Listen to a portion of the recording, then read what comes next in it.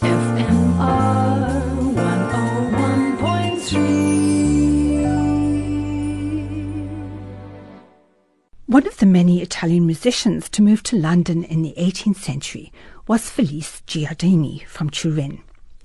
Apparently invited over by the Prince of Wales, he rapidly established himself as a virtuoso violinist and a concert promoter. Giardini was born in Turin in 1716 and was a child prodigy. By the age of 12, he was already playing the violin in professional theatre orchestras. It was in Naples, he was later to tell Charles Burney, that he was cured of his urge to show off. Leading the orchestra during an opera by Gemelli, he got carried away during an aria that had a solo passage for violin, and he improvised several virtuosic variations, much to the audience's delight. Gemelli was at the performance, though, and stopped the youngster's antics by giving him a resounding slap. Giardini was in his mid-30s when he decided to tour Europe as a violin soloist, and during this time he was invited to London. Once there, he stayed for 30 years.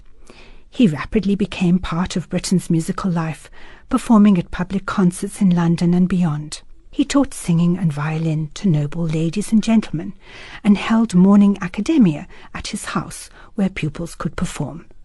He even found time to operate a music shop called the Italian Music Warehouse in Haymarket, where printed music could be purchased and instruments repaired.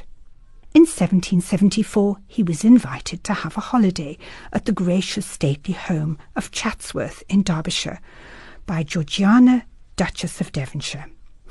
The young Duchess loved music and wrote enthusiastic letters to her mother describing how Giardini filled her rooms with music, composing music for her that was extremely pretty but that required practicing.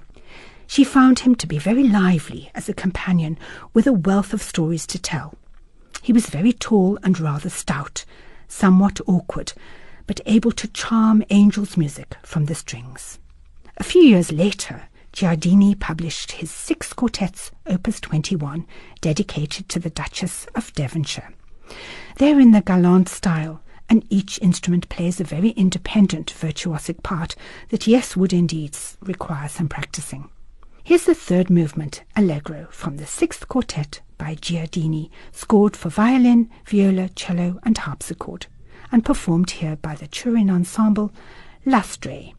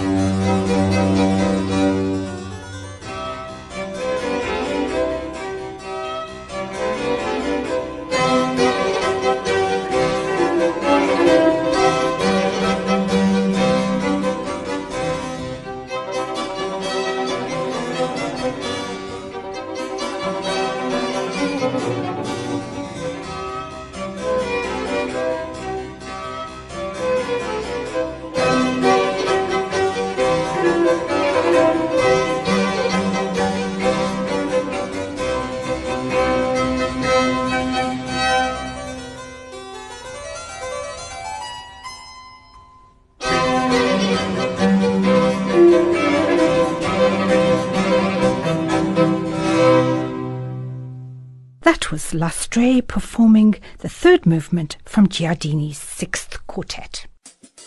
FMR